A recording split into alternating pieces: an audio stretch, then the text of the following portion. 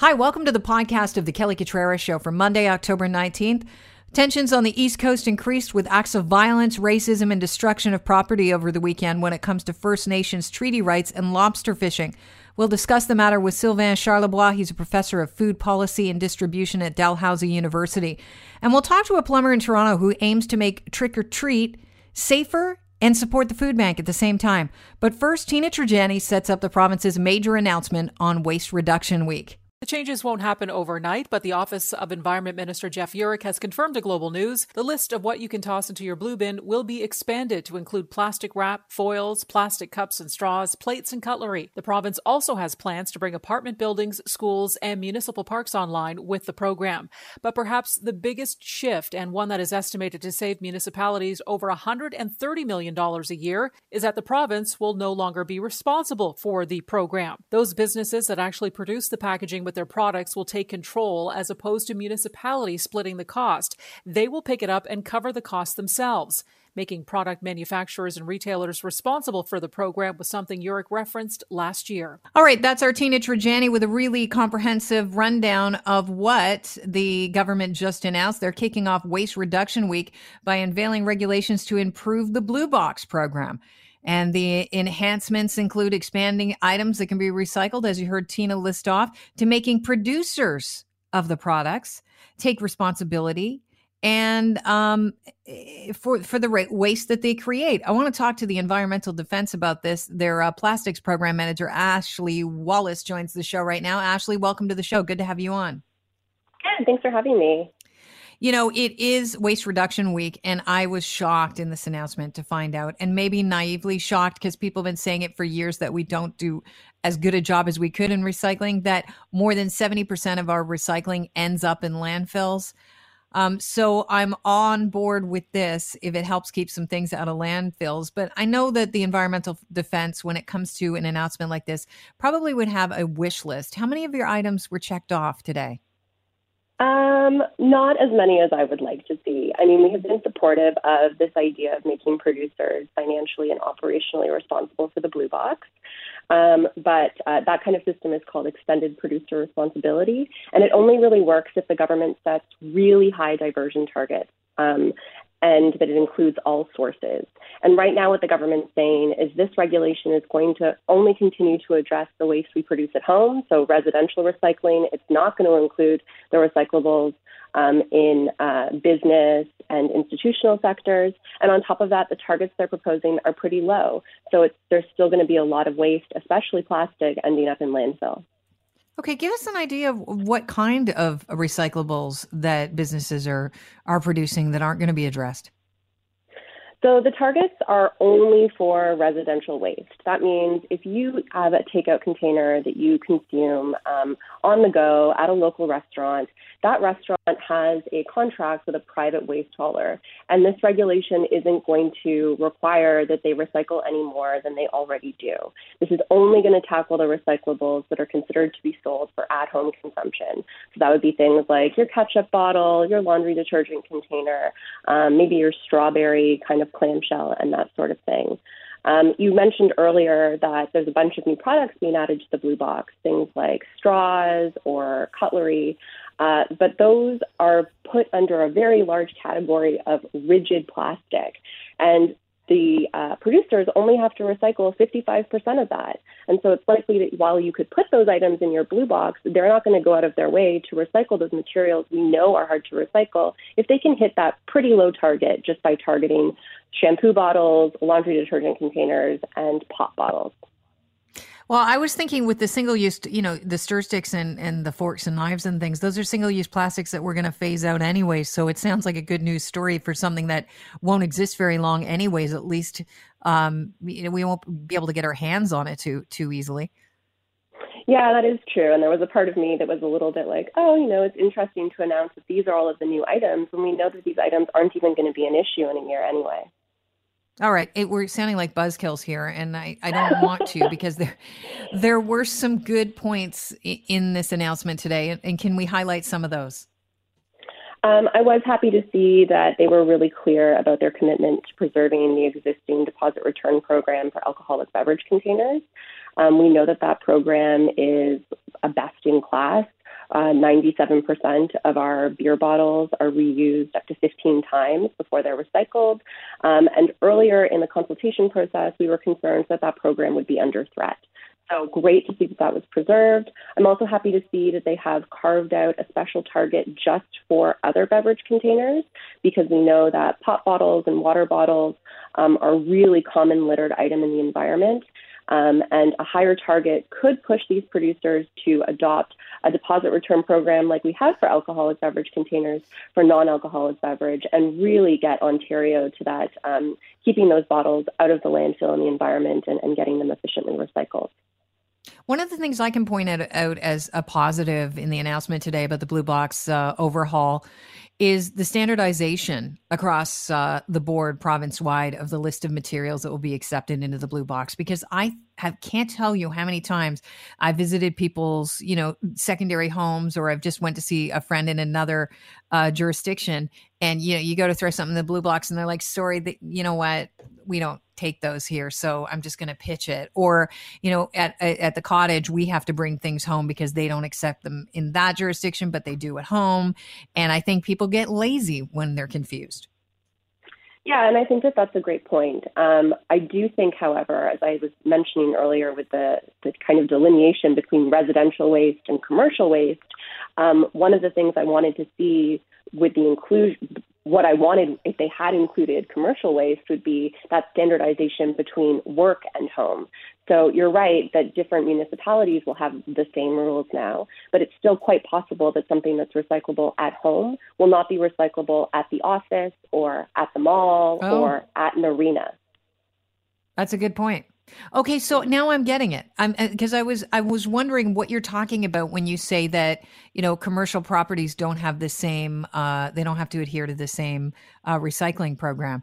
So we could be talking about similar items, but just because your business is, you don't have to recycle those.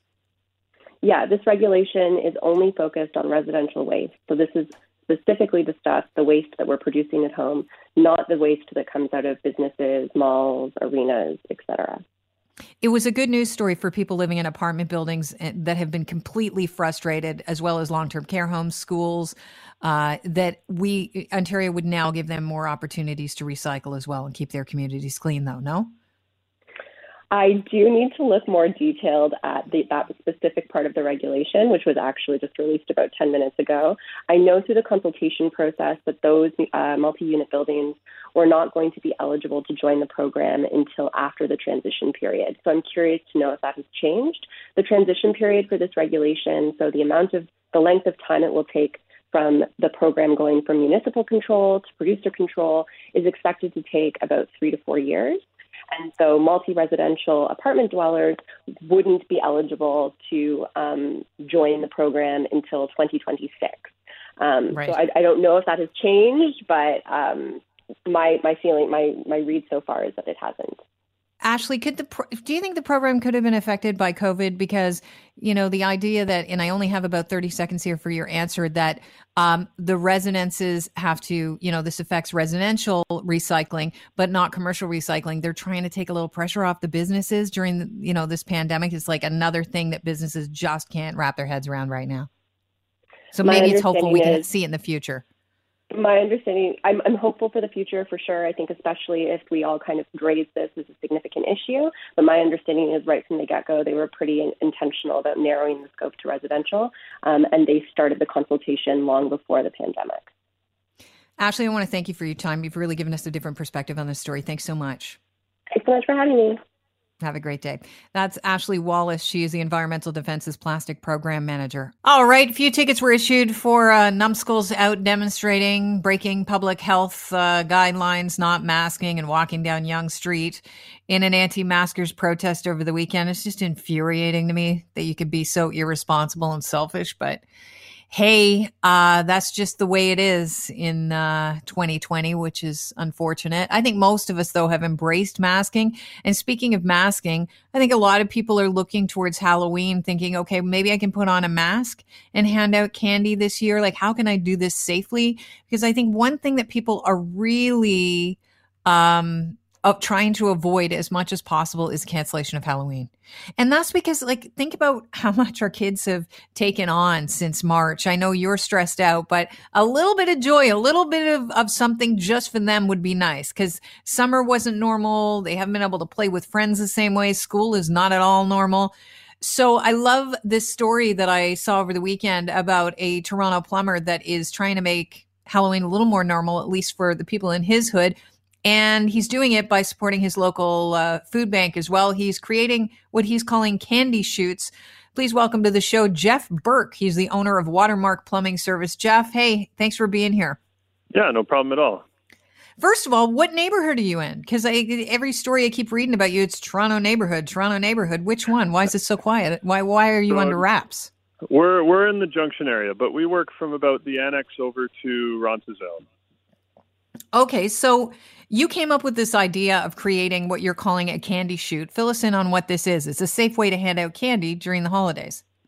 Yeah, so I can't take credit for it. I actually saw it online a few weeks ago. It was a gentleman, I believe in the States somewhere, maybe in Ohio, who came up with this thing. And the idea is it's a piece of our plumbing pipe strapped to a railing. We're using a 5-foot long section of pipe, and the idea is the parent or whoever it is standing at the top of the stairs. They drop the candy into the candy chute, and the kid is waiting there at the bottom, and the candy just drops right in.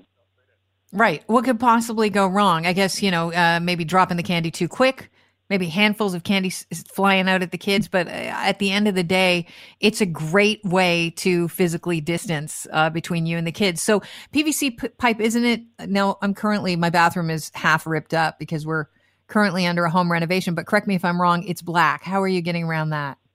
So we're not actually using that black piping. What we're using, it starts out white. It's the piping that you would have underground in your home. Okay. So it starts out white. We clean it off and then spray paint it orange. And then once it's all dry and set, we take some black duct tape and, wrap it around the pipe. And you have a little bit of a Halloween festive feel. I love this idea, but what I love about it more is the fact that you're not only giving people a safe way to hand out Halloween candy and keep this holiday alive for the kids, some sort of normalcy, is that you had a goal of raising $10,000 for the Daily Bread Food Bank, by offering to install these candy shoots for neighbors. The minimum donation was $25 for the food bank. And in 2 days, you had 400 orders. So you're not taking any more orders, but how did you get the message out there? So again, just in a couple of these neighborhood Facebook groups, what I do is I post a weekly, I guess you could call it a weekly blog in these groups called How Not to Call a Plumber. So I have a little bit of a following. People seem to like those things. And so it was great. I, used my How Not to Call a Plumber weekly post to instead raise awareness for this and offer this little fundraising initiative that we can put together. Okay, my math isn't the greatest. That's why I host a radio show. But $25 a pop times 400, you're talking $9,600. But that's at the very minimum. Do you know how much you raised for the Daily Bread Food Bank?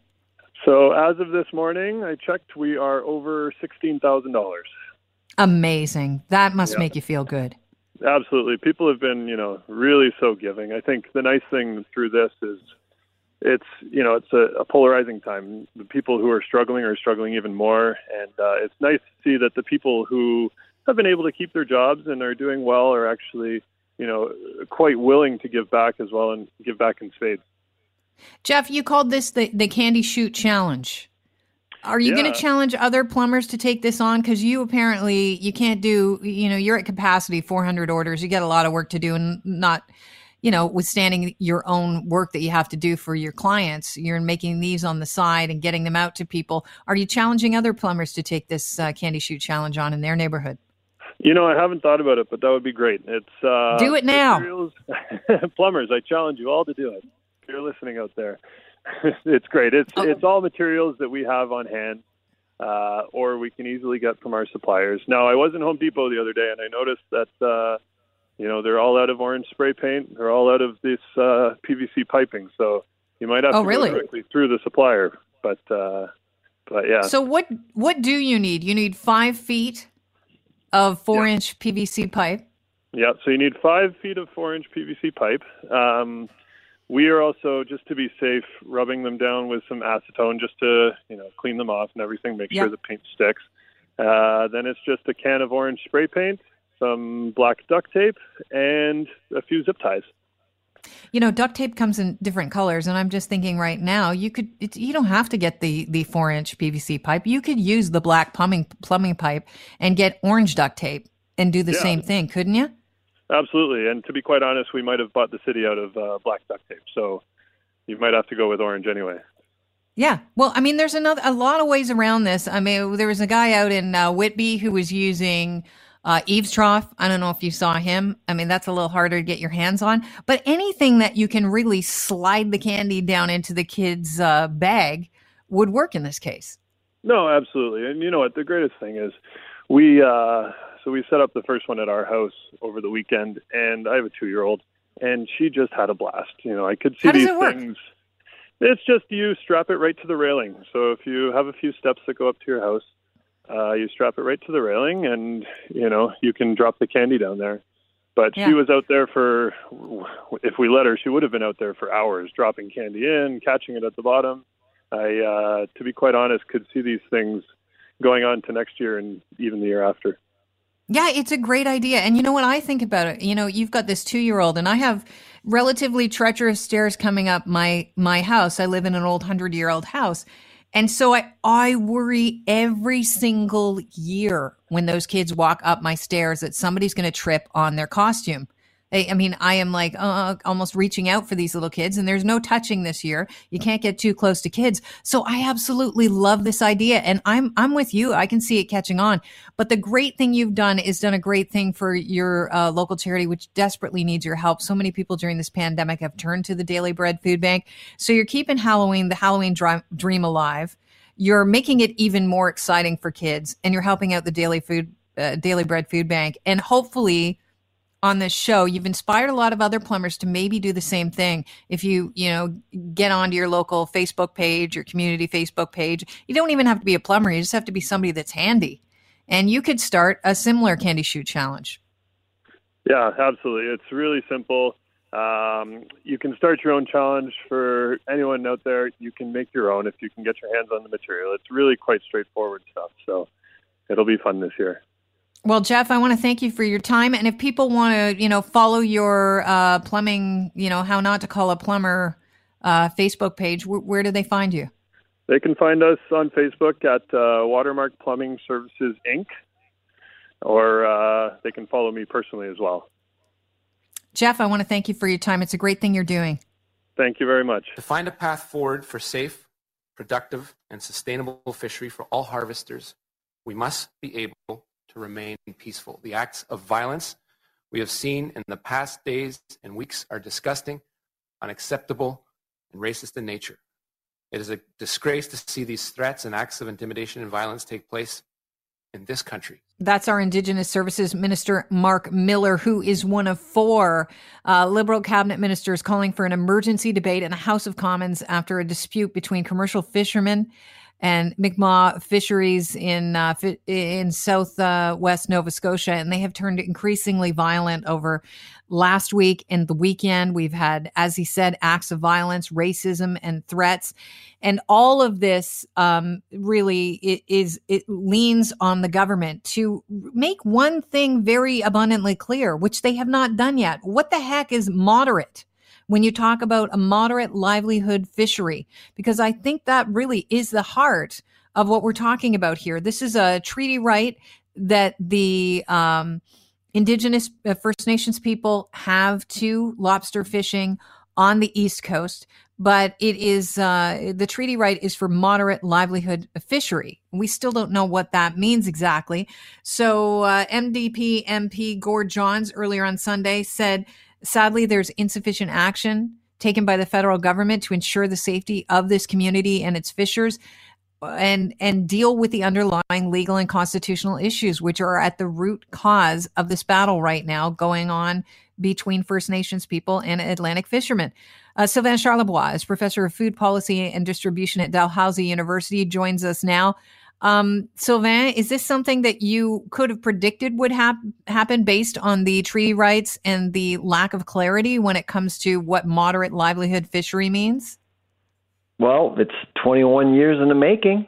In 1999, the Supreme Court was pretty clear, and since then, the policy has been ambiguous.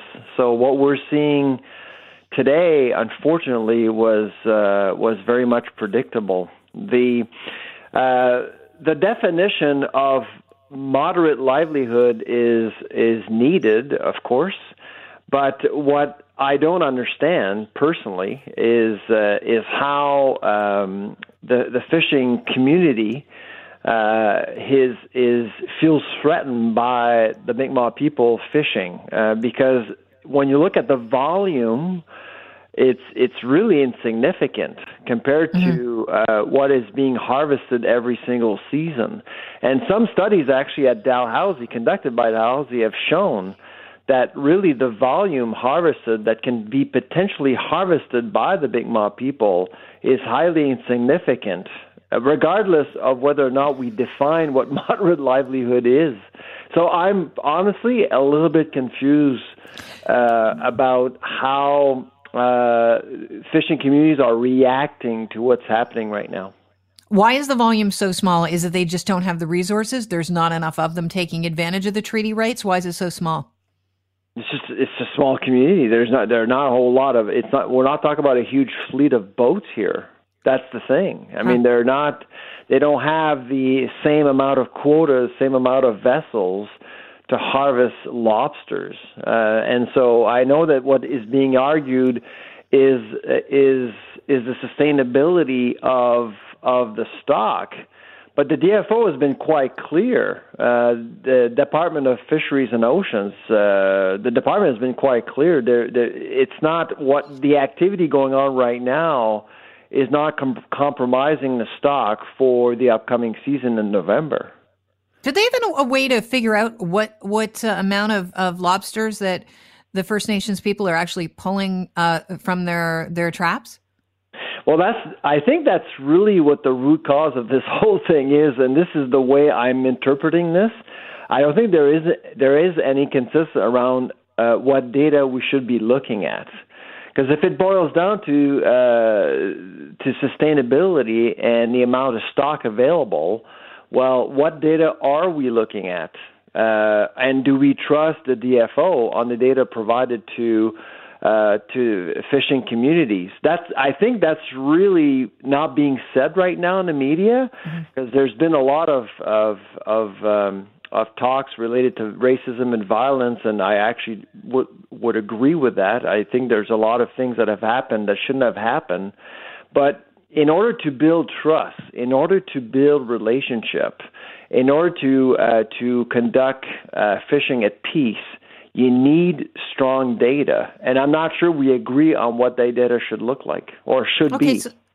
So let me ask you this. Have the tensions been strained for years? You were talking about a 1999 Supreme Court ruling, and I believe that ruling was that the First Nations people had a right to fish and pull a moderate livelihood out of the waterways on an off season. And that's what the whole thing revolves around, is that the commercial fishermen are not allowed to fish during this time.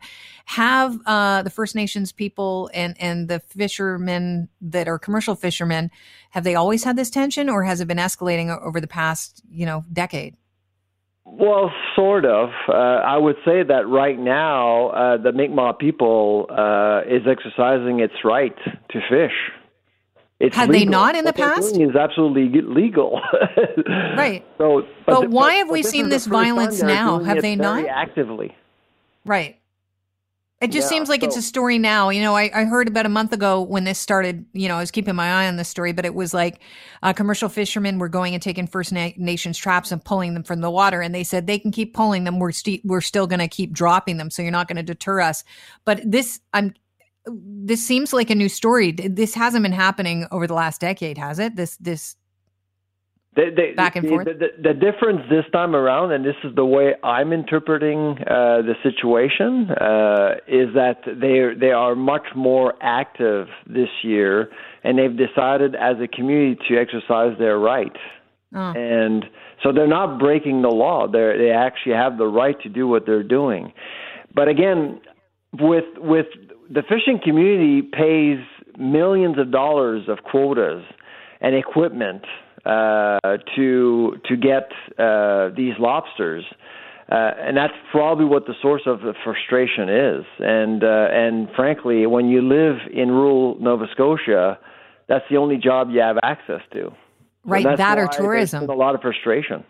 Right, that or tourism, and we know tourism is dried up. I mean, I was out in the Digby Neck where this is going on, and there's not a lot going on. And when you see those fishermen that are raking the bottom of the ocean floor for oysters, and you see that they're not pulling up a ton, you can understand why they're concerned about their livelihood. But at the end of the day, the Nova Scotia Premier, Stephen McNeil, who we reached out to but wasn't available today to be on the show, he said that the Department of Fisheries and Oceans needs to clarify what constitutes legal harvesting under a moderated livelihood fishery. And I think that definition has to be defined. Do you think the feds are dropping the ball here? Especially in order to define it, you need data. And I'm not sure. Either they don't have it, or if they do have it, few people actually trust the data. That's really at the core what the problem is, I think. Now, in regards to the situation, I think the only people to be blamed here is Ottawa. I mean, we need leadership. On Friday, the two leaders, the chief and the leader of the Fishermen Union, actually met together without Ottawa involved. So the leadership, the local leadership, is actually trying to resolve this issue without Ottawa being involved, which is unfortunate. The thugs and the people breaking things and showing violence are really the ones that should be condemned. But I should remind people that there is some local leadership trying to resolve this issue, but without Ottawa, they're being threatened as well. It would be easier. Yeah, they're being threatened. They're being intimidated as well, I hear, the commercial fishermen that are trying to, calm things down a bit. Should the RCMP be protecting the First Nations community in this situation? I mean, they are legitimately within their right, within the Supreme Court decision, to fish. That's right. Yes. I would let the minister respond to that question. It's not my area of expertise, unfortunately. All right. Well, Sylvain, it's been interesting having you on the show and getting your insight in this, because I think that you're the only one that's pointed out we don't have the data. We don't know how much they're pulling. So how can we figure out what a moderate livelihood fishery looks like, and how can we define that if we actually don't know how much they're pulling? Exactly. And it's been a deficiency at the DFO for many, many years. And so I know there's a lot of call, and including our premier, asking for a definition, but you need to use data and science in order to establish a definition, and I'm not sure we're there yet. That's the problem. Sylvain, I want to thank you for your time. You have yourself a fantastic afternoon. All right, take care. Bye-bye. Sylvain Charlebois, professor of food policy and distribution at Dalhousie, talking about this story, which has really come to a head this past weekend in Nova Scotia with the lobster fishermen.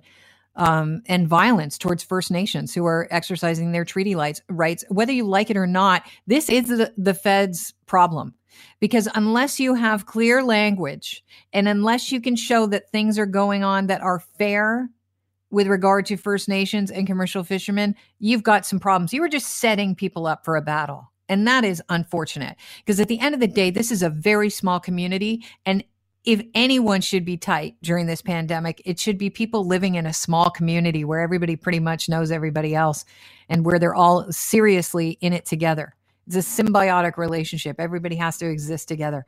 Hey, thanks for tuning into the Kelly Cutrara Show on podcast. Don't forget, we broadcast live 3 hours daily, Monday through Friday, 9 to noon on Global News Radio, 640 Toronto. Have a great afternoon.